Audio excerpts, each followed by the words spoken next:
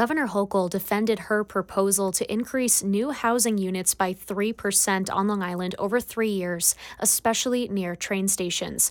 Hochul visited Patchogue today to show the rest of New York what transit-oriented development should look like. She credits the village for second-floor apartments overlooking a vibrant downtown. Patchogue shows what real success looks like. It can feel tangible. People walk down the streets. That didn't just happen.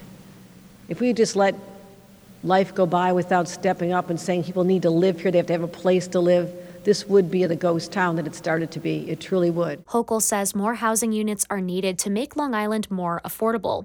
She points to data that shows the cost of housing has increased 66% over 10 years on Long Island.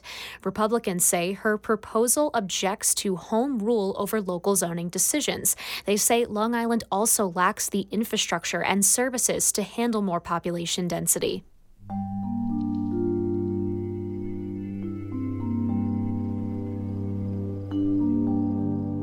You're listening to After All Things, WSHU's daily news update from the Connecticut-New York region. Connecticut lawmakers consider lowering the blood alcohol limit. 14 protesters were arrested for disorderly conduct in Hartford, and meet the Mashantucket woman who's redefining leadership in her community. Those stories and more are coming up. I'm Sabrina Garone.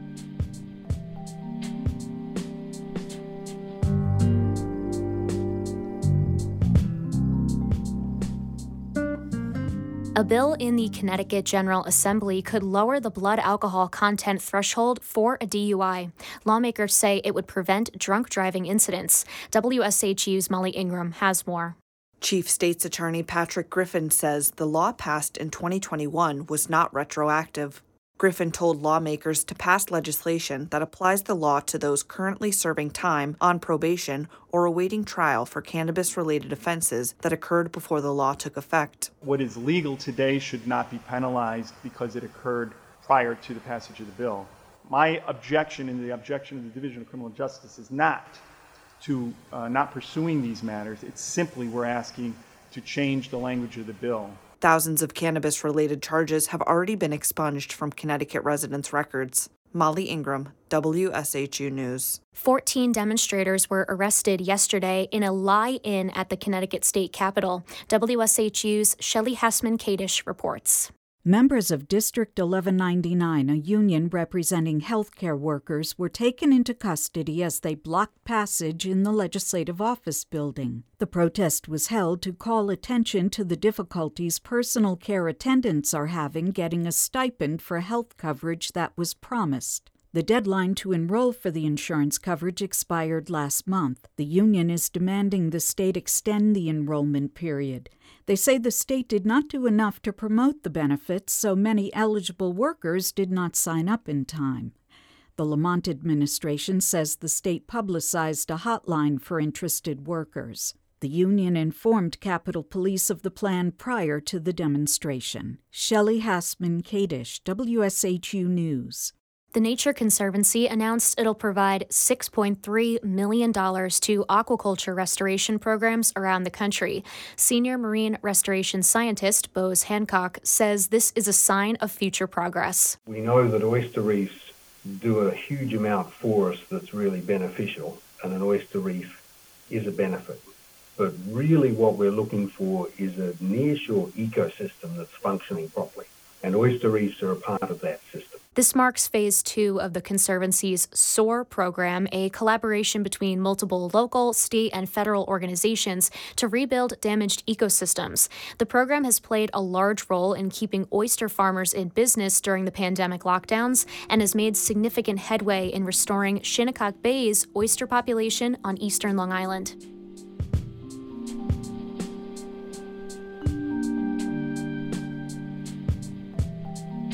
One of our region's tribal members was appointed to the Department of the Treasury Tribal Advisory Committee last year.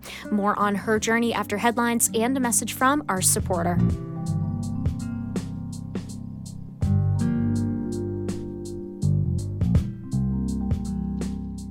Support for After All Things comes from Hartford Healthcare. More COVID vaccine answers at hartfordhealthcare.org/vaccine or 833-621-0600.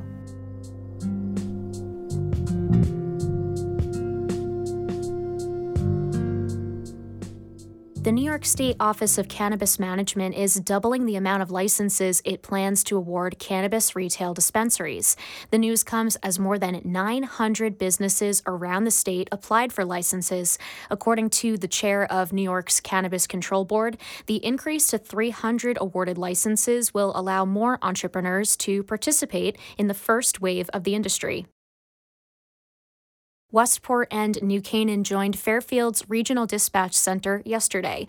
The union occurred even as the dispatch's telecommunicator said they aren't yet ready for the change, citing insufficient cross-training. Meanwhile, Fairfield Police Chief Robert Calamaris said that not only was the transition a standard merger, but also the team was well prepared for it. Fire departments on Long Island are filing a lawsuit against New York State and the Department of Financial Services. The complaint comes as fire departments across the state ascertained they were owed up to millions from out-of-state insurance companies, which are required by law to pay premiums for fire services. The fire departments claim that the state was failing to collect the premiums at all.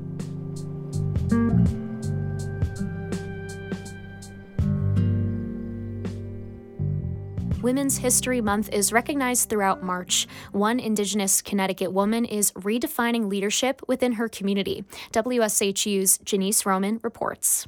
Jean Swift is a member of the Mashantucket Pequot Tribal Nation. Last year, she was appointed to the Department of the Treasury Tribal Advisory Committee. Leadership wasn't something Swift initially sought out. She started her career as a certified public accountant and later took on the role of the Tribal Council Treasurer. As her career progressed, she realized that leadership opportunities began to unfold for her over time. And then I also really involve the people that I'm working with to a level where I generally typically try and care about who they are as people and individuals and what they can bring to help meeting that purpose or mission. Swift says she's had the privilege to work with several tribal members that have helped her to navigate leadership. She says much of her inspiration comes from people who don't have official titles, people like her late grandmother, who was a homemaker and a pastor's wife. The leadership that she had and possessed, and just her ability to inspire the best in people. I think it's an amalgamation of both prominent people and non-prominent people who are just people of integrity and character. Swift advises young Indigenous women to embrace who they are and to, quote, bloom where they're planted. She says learning from each experience prepares you for what's next. Janice Roman, WSHU News.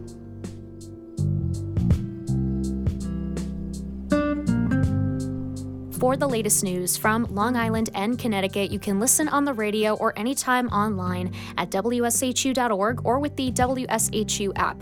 After All Things is supported by Hartford Healthcare. And just like everything else you hear on WSHU, this podcast is also made possible with generous support from listeners like you. So thanks for listening and for sharing this podcast with your family and friends. I'm Sabrina Garone. Have a great rest of your evening. We'll talk tomorrow.